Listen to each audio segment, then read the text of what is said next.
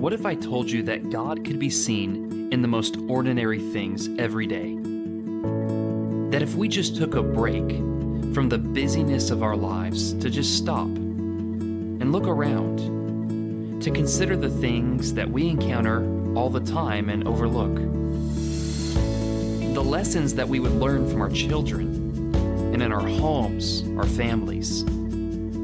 What if I told you that everyday, ordinary events could teach us extraordinary eternal truths? Would you believe me?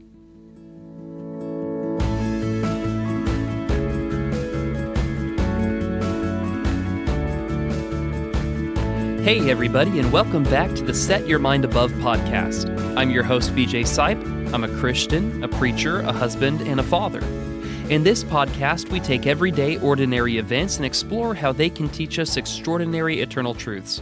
I'm so glad that you've joined me for this episode.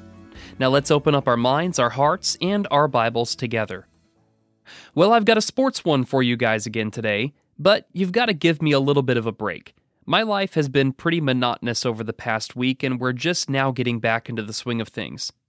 At any rate, for those of you who might not know me well or are new to the podcast, I am an avid Oregon Ducks fan, particularly college football.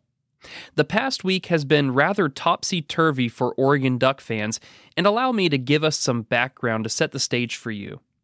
College football has changed drastically over the past year, given new rules to something called the transfer portal. The transfer portal is a platform that allows players to transfer from one school to another with maximum visibility, organization, and compliance.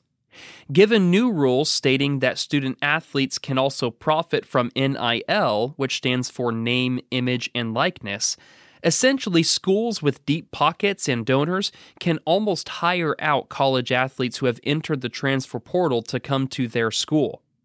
Given the combination of these changes, players are jumping ship right and left from one school to another, and everybody has been affected, including the Ducks.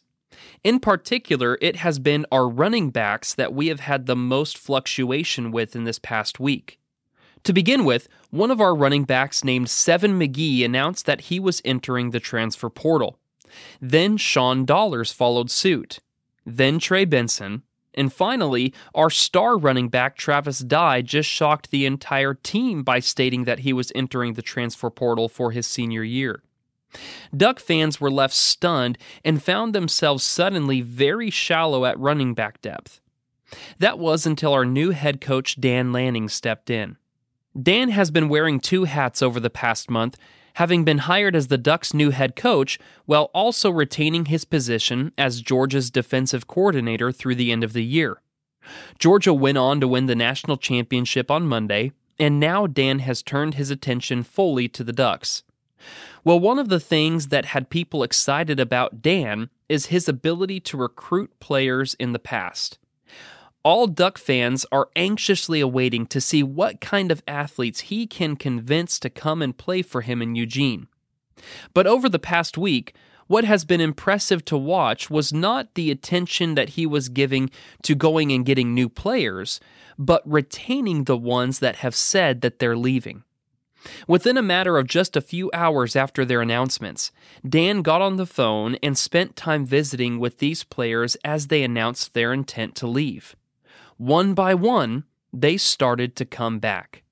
First, Seven McGee announced that after talking with Coach Lanning that he would return to Oregon. Then, not long after that, Sean Dollars announced the same, that he was returning to the university to play for the Ducks. Finally, while nothing is set in stone yet, apparently our star running back Travis Dye has opened up the possibility of withdrawing his name from the transfer portal as well, which would be huge for us. Already, I love our new head coach, and it's for a very specific reason.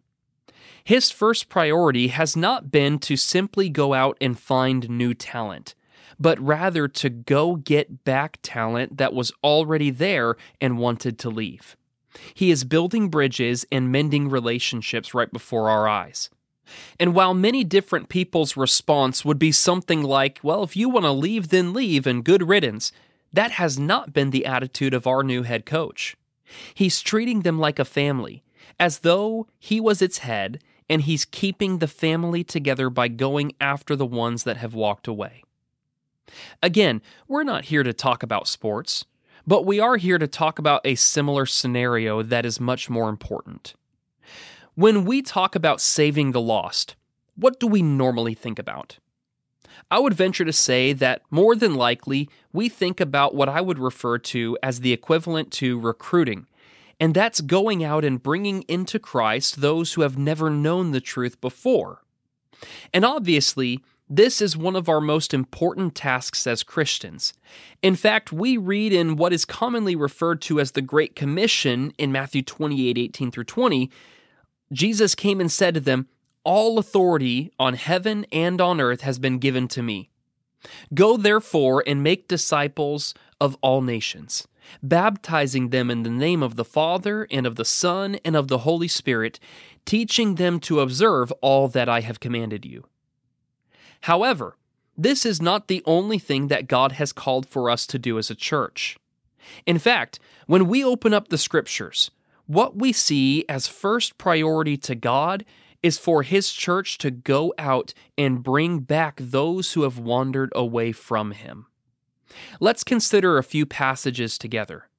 The first is found in Luke 15, verses 3-7. So He told them this parable. "What man of you, having 100 sheep, if he has lost one of them, does not leave the 99 in the open country and go after the one that is lost until he finds it? And when he has found it, he lays it on his shoulders, rejoicing. And when he comes home, he calls together his friends and his neighbors, saying to them, 'Rejoice with me, for I have found my sheep that was lost.' Just so I tell you, there will be more joy in heaven over one sinner who repents than over 99 righteous persons who need no repentance." What a powerful parable that is told us here by Jesus. God leaves the 99 to go after the one that wandered off and was not just forgotten or left to wander, but the shepherd loved it and would not stop until he brought it home. Well, we are the sheep, and Jesus is the good shepherd.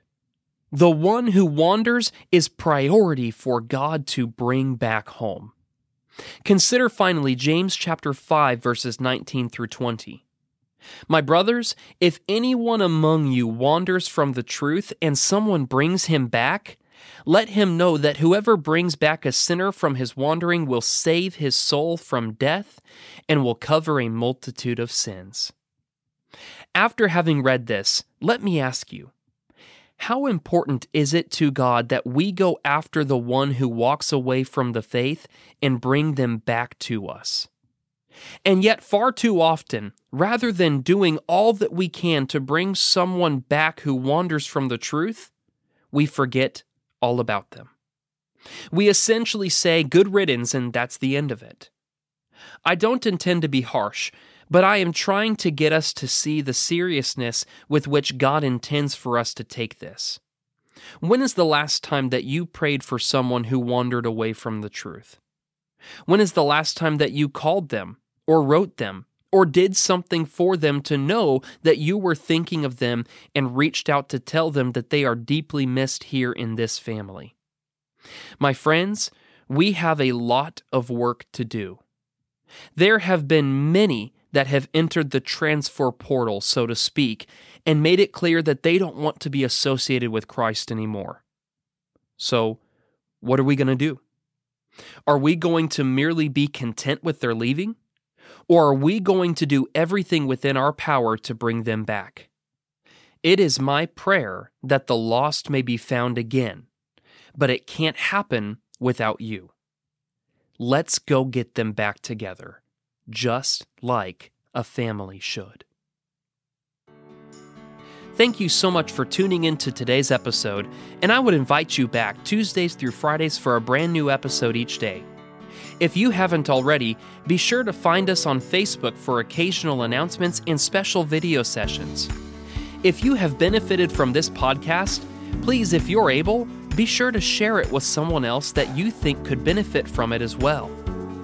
Until next time, know that I love you, that God loves you, and may we all each and every day set our minds above.